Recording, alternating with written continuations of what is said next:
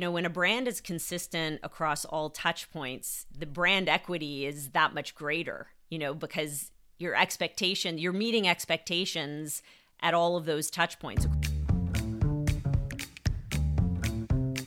Welcome to Now Brands Talk. This is a show for leaders who want to close the brand interaction gap and bridge that tricky divide between brands and the people who love them. Let's listen in. Hello, everybody, and welcome to our first milestone episode of Now Brands Talk. This is so exciting because not only is this our 15th episode, but it also marks our 6th month of producing the pod. It's been 6 months since we started producing this podcast, which feels like time flies. I'm very excited to be joined today by my co-host, Perry Chaikoff. Ruth, thank you so much for having me. I'm so honored. I love all the guests that you've had on the podcast. And now I feel like while I'm a co-host, I also feel more like a guest today. So thanks for having me. Well, the feelings are mutual. Are you as excited as I am for today's episode? I'm hyped. Can't contain my energy. Cool. So let's start with this. We've titled this podcast Now Brands Talk, and this name really was born from our belief that brand interactions are broken. There's this growing gap that we've talked about between what brands promise and how they actually interact with all of the people who care about them. And that's what we've called the brand interaction gap. And Perry, you and I are on a mission to investigate this brand interaction gap, what causes it, and what can be done to bridge this divide, right? Absolutely. And we've been very thorough in our research, conducting interviews with different leaders across all different parts of any given organization. So we've spoken to people from sales, marketing, customer experience, and even HR to get a more holistic understanding of their perspective of brand interactions and why they're broken. Yeah, and when we do that, my favorite part of each episode is when we ask our guests what their best and worst brand interactions have been. So today we're going to do something really interesting. We're actually going to go deep and look at all of those answers, but really consider them more generally and look for overarching patterns across all of those discussions that we've had with our guests. Yeah, I think what's been really exciting for me to see is that there are some strong trends that emerge when you ask people about their best brand interactions. So we want to walk through 5 of them today. And I think the first one, Ruth, I'm going to pass over to you. Yeah, so one of the themes that we saw recurring was this idea of how a brand can be empathetic and helpful, really like zeroing into how the customer is feeling and going above and beyond to ease the frustration or angst that they sometimes have with a brand when there's friction. So one of my favorite guests, Jed Schneiderman from Cognitive, he's actually an old friend and colleague of mine, and he talked about when he was in line at Starbucks and he was actually trying to order preemptively on his app, and he couldn't get it right, and he was frustrated, and the barista actually walked out from behind the desk, and he was waiting in line, and she helped him to leverage this technology for a more seamless experience. And so I think that's a great example of how a brand can be empathetic and helpful. She really was able to feel what he was feeling and to help him to overcome that. So I loved that example. Another great example was Bailey from AirAsia, their chief customer happiness officer. She talked about how she bought this costume for her young son. I think he was like 5 or 6 years old. She bought him this astronaut suit, and he was so excited about it, and he wanted to put it on. And when she took it out of the bag, she realized that the security tag was still on it, and so he couldn't wear it. He was super disappointed, and so they went back to the store, and it was really meaningful to her and her son particularly, because the store clerk not only got him a new costume with the tags removed, but helped him to put it on so that he could wear it home in the car. And he was so excited. And what I loved about that is that kids, more than anyone, really recognize empathy. They can tell when somebody's being really authentic along those lines. So I thought that that was a great example as well. That's so sweet. I can just imagine that kid didn't take off the costume for like 72 hours. I'm sure, for sure. I have a good example as well from Tyler Mima at Wealthsimple. He told this really wholesome story about being on an airplane, which airlines usually don't get a lot of love on this podcast. But this was a great shout out to an airline where the flight attendant was notified that there was a newlywed couple on the flight, and it was an overnight flight to Europe. It's probably an Air Canada flight coming from Toronto. And So this flight attendant really went above and beyond and upgraded this couple to first class, which is a big deal when you're flying overnight. So I think it's an example of really being empathetic. You know, these people just got married. They're probably exhausted from all their planning and the wedding. And so being able to be boosted up to first class on an overnight flight is pretty sweet and really going a long way for the customer. Definitely. All right, so that sums up our first trend. I want to go a little bit deeper now into the second theme that we noticed, which is personalization. So the best brand interactions we've heard about have been highly personalized. One example we have is from Craig at Partner Hero, who shared an example of a restaurant that he used to frequent in England. He hadn't been there in a while, and when he went back, the people there remembered him, knew what he wanted to order, remembered the wine that he liked, and just made him feel really like a valued customer. And I think that's what personalization really did in this example.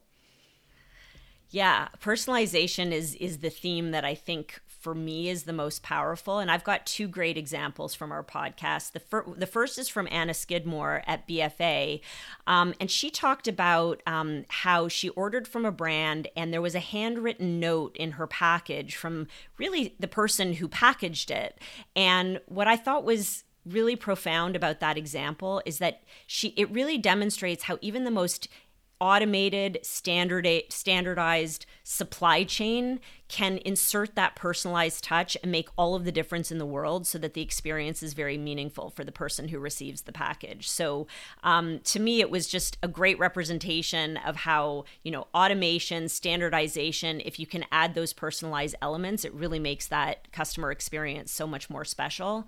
The other example that really springs to mind is Justin from Square. He talked about Nike, and he talked about it in almost an emotional way about how the Nike brand makes him feel. And the Nike brand is very iconic, but he talked about how, from the store experience to the online experience to the app experience, that the brand experience across all of those touch points and channels is so personalized that it really taps into how you are feeling as an athlete, or in this case, I think he was talking about when he runs, that feeling that he gets when he runs, and that the brand has been able to evoke those feelings in a really, really intimate kind of way. So two great examples of personalized. I love that example from Justin. I can just imagine him running in his Nikes and like living the brand as he's running. Totally.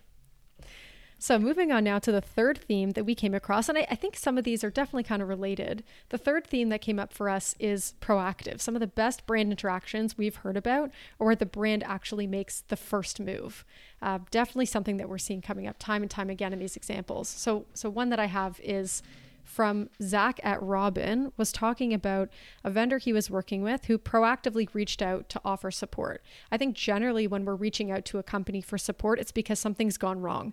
And if you think about it, it's almost a nuisance that I have to tell them something has gone wrong. It's way better in this case for Zach that the vendor reached out to him to say, hey, we know this is a problem. Here's how to solve it. Not only does it prevent him from needing to submit a ticket, but the experience is so much easier for him because the company was reaching out to him proactively. So I love that example. Yeah, and that's a good segue into the next theme, which is all about ease. We talked about how brands with empathy help you to resolve that feeling of frustration at those friction points. But some of the best customer experiences are the ones that don't have those friction points in the first place. So that easy and really effortless experience, that emerged as a trend across several podcasts. So Rob from Helsum, he talked about his buying experience at Tesla, that it's very transparent. You know what you're paying for, you know what it's going to cost, you know what you're getting. There's no negotiating, no BS. It's very well communicated. All of the information that you need is very readily available. And so it's just a completely seamless experience. So it's a very modern brand, so that's not surprising. And it's what customers have come to expect. Which brings me to another example. Logan from Sweetfish, he talked about order tracking with Amazon. And Amazon actually came up several times in the podcast.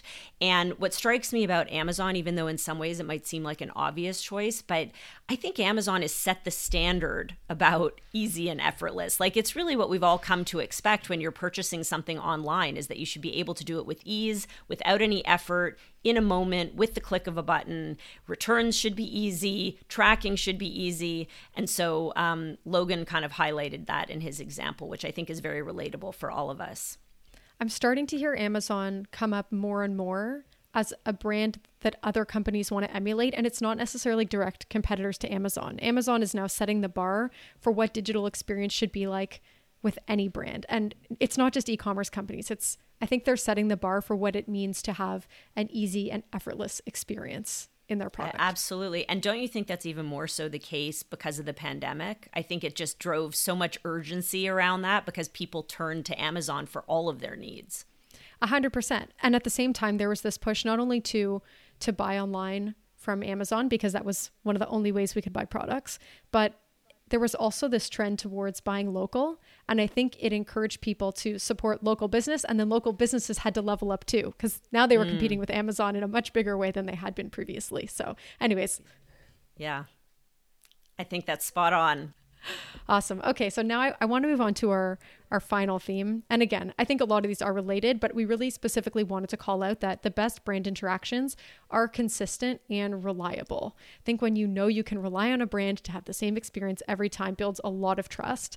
And I think David from A2X had a really great example of that with Jiffy. So I personally love Jiffy too. It's a Toronto-based software company, a marketplace for basically Uber for anything in your house that needs fixing. You need a plumber, you need an electrician, you need your oven, reinstalled, anything like that. And so he spoke about how every single time he connects to Jiffy, the experience is very consistent. It's really easy for him to find the right vendor to come into his home, to schedule with them, to follow up, to get everything that he needs from the platform. And I think that's a really great example of what it means to offer seamless and consistent experiences across the entire customer journey.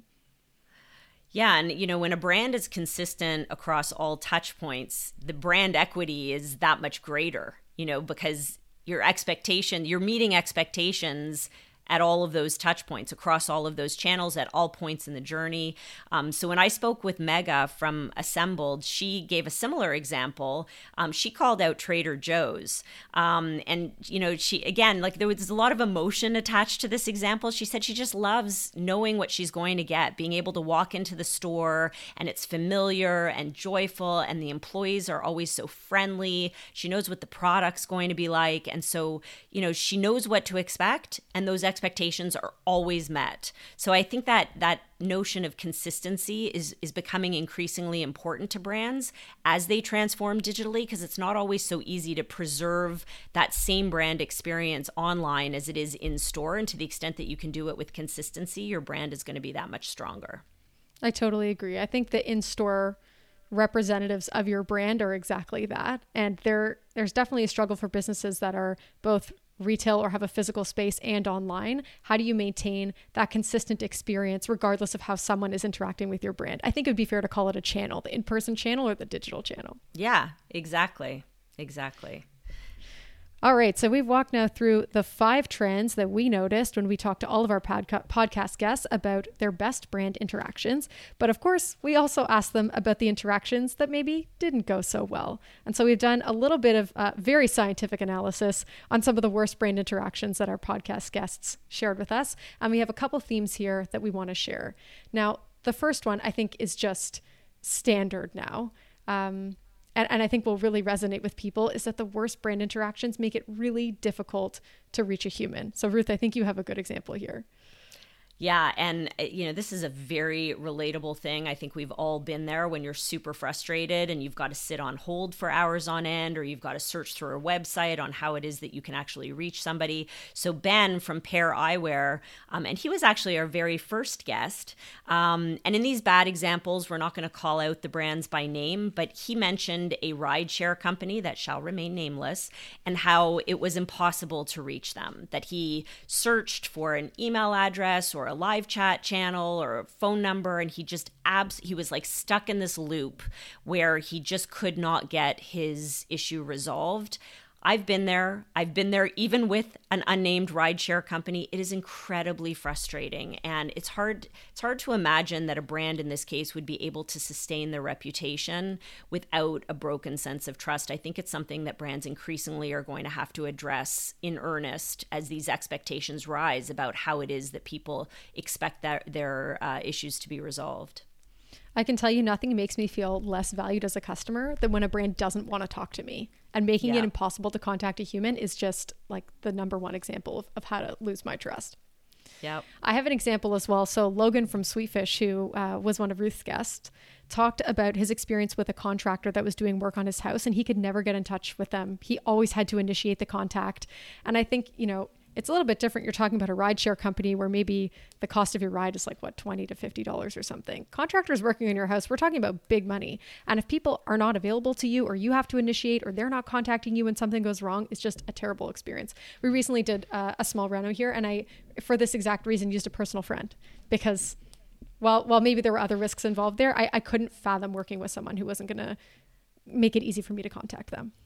Yeah, well, I built a house in the last couple of years. We used, this is probably dangerous, some people might think, but we used a family member.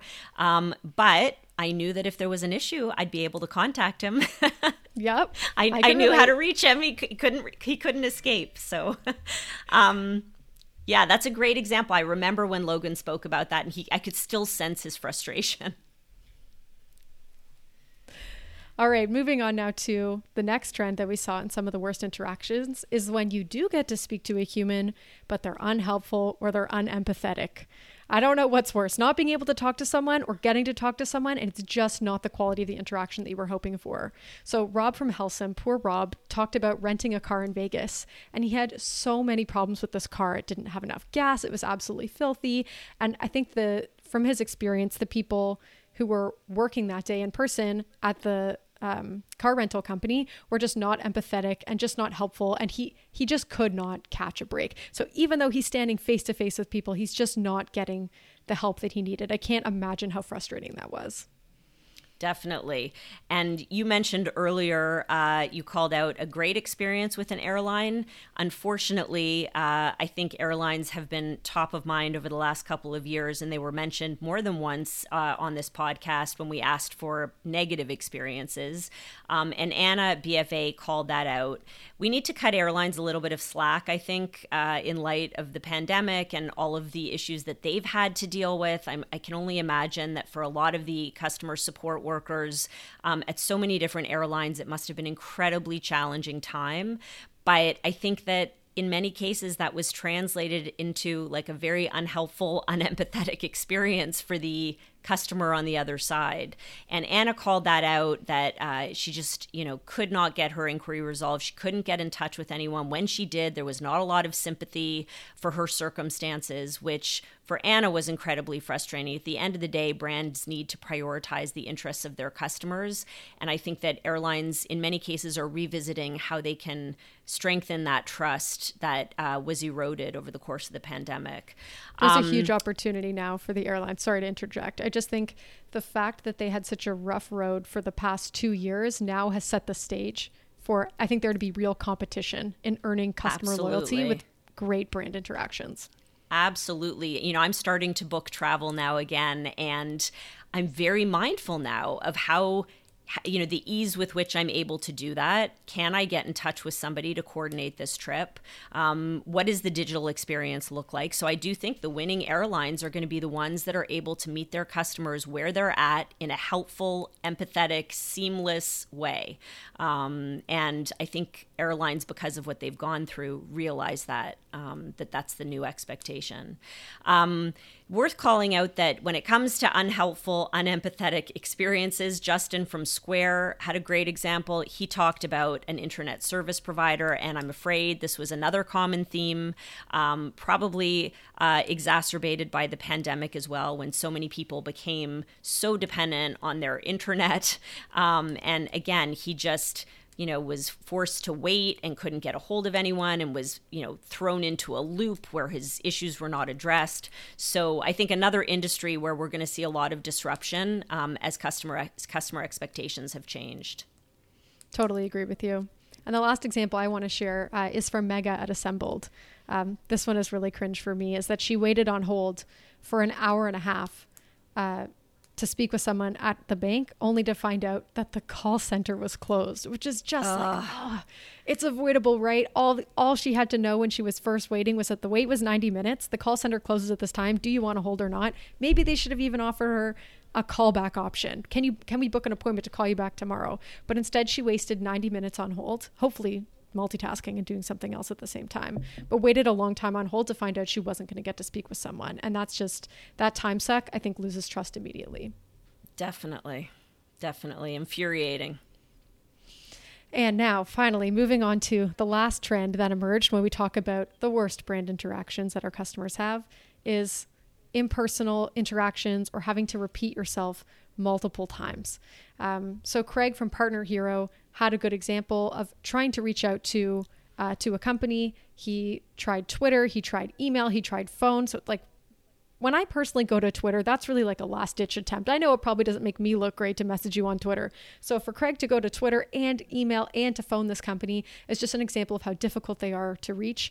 And despite reaching out in all these different channels, the brand wasn't aware of who he was, wasn't aware that he had reached out on these multiple channels, and didn't remember him, which is so unfortunate, right? I think so often we talk about how it's actually a good problem to have that your customers want to talk to you. And if you make the experience bad in every single channel that they reach out to you, you won't have your customers contacting you anymore. And I think once upon a time that used to be like, oh, great, our customers aren't contacting us. And I just think that, customer loyalty just doesn't operate that way anymore.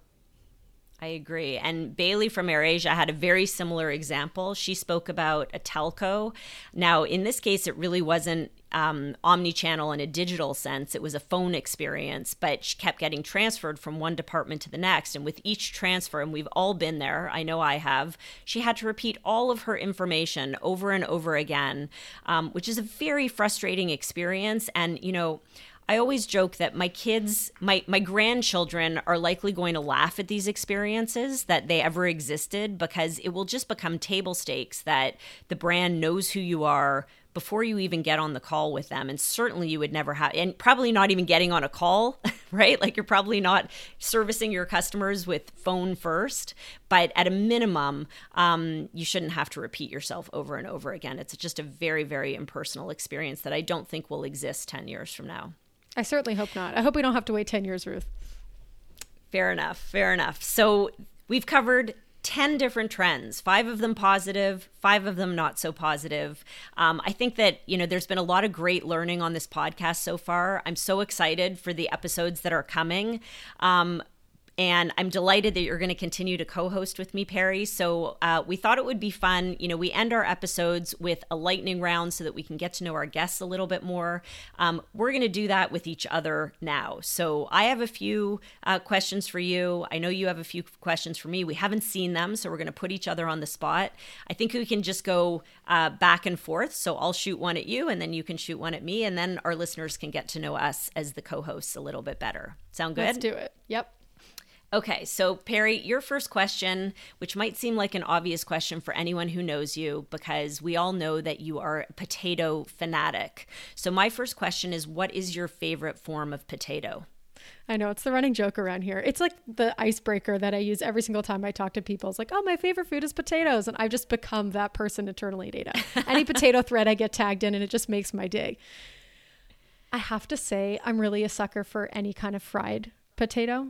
So I do well with fries and curly fries. And honestly, I think the best is waffle fries, which didn't come up in the recent Serious Eats Starch Madness brackets, which I'm a little upset about. But waffle fries, it's like lattice fries, I guess is another word for it. There's just so much surface area that gets crispy. Anyways, I could have a whole podcast about potatoes. No one wants to hear me talk about this forever.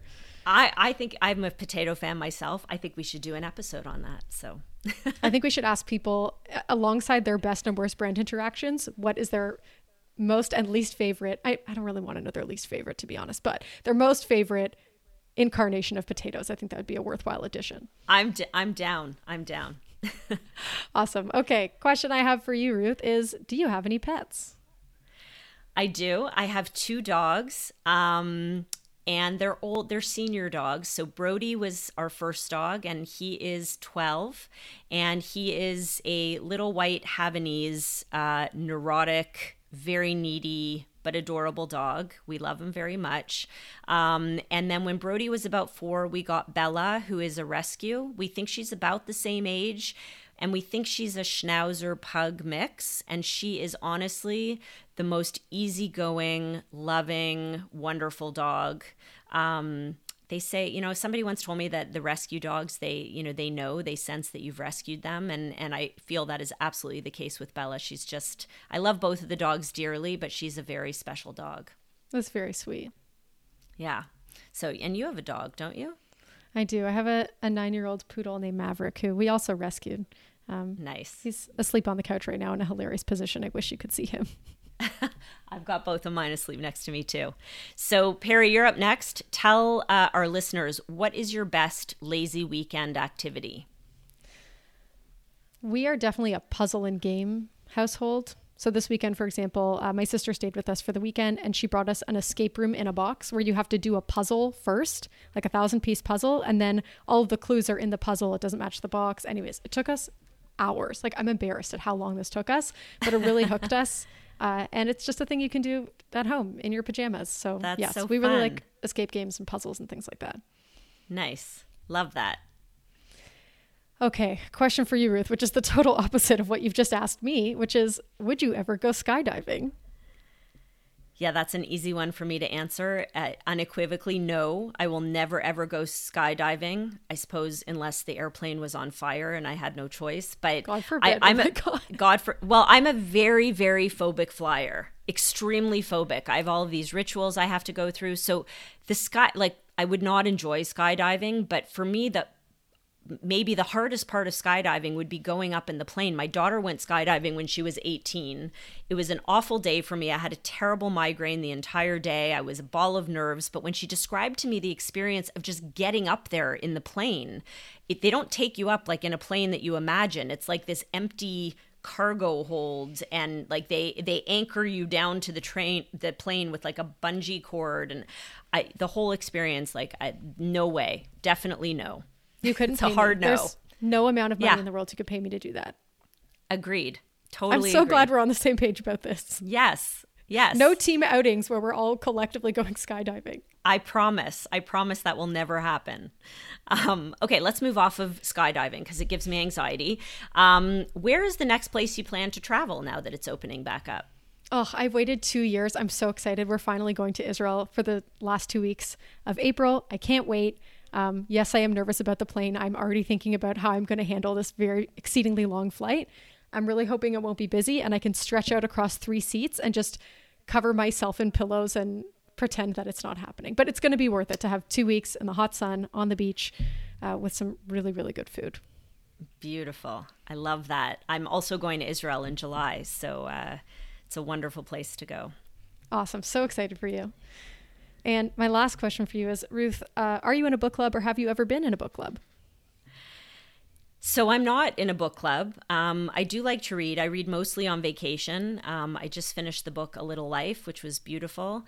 I was, though, in a book club for probably about 12 years. We met once a month, but we very rarely read books. We actually did all of these other fun activities. We did painting and cooking, and we had speakers come, and we did clothing swaps, and we did a lot of really, really interesting things, but we almost never read any books. At the time, we were all like moms with little kids, and we didn't have a lot of time, and I think our intention was to read more, and that just never happened. So we called it a book club, but it really wasn't a book club. I like it. It was a front. Telling the family, sorry, got to go out tonight. It's book club. That's exactly what it was, with wine. It was really an excuse to drink wine and do something fun. Nice. Now, I was inspired to ask you this question because you have a color-coordinated bookshelf that people comment on frequently. So I copied you. I also have a rainbow bookshelf. So I think if maybe we'll start a book club and we will then start the Rainbow Book Club podcast. That sounds like a great idea. And in fact, whether we actually read books or just do fun activities with wine remains to be seen, but it will be the Rainbow Book Club. Yeah, you have to color coordinate your book club to be a member, your bookshelf to be a member. Nice. Okay, so that was a great lightning round. We're going to wrap up because we're running out of time, but there's a lot of stuff to look forward to on this podcast, and Now Brands Talk is going to undergo some exciting change, and our regular listeners are going to notice that we'll be making some improvements. Yeah, I'm really, really excited about the new additions, actually. I think they're going to make the show even more engaging and valuable to our listeners. Yeah, we're going to have an email address. So you can email us at podcast@ada.support so that you can ask any of your burning brand interaction questions or make suggestions on who we should have as guests or just to share feedback on the show.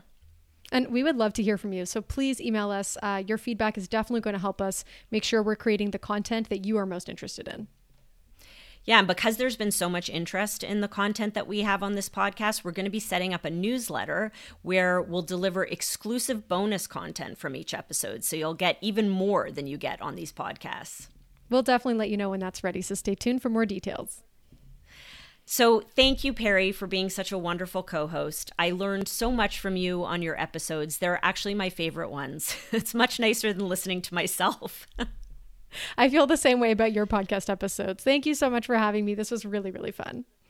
Definitely. And if our listeners would like to hear more conversations about how we close the brand interaction gap, you can subscribe wherever you like to listen to your podcasts.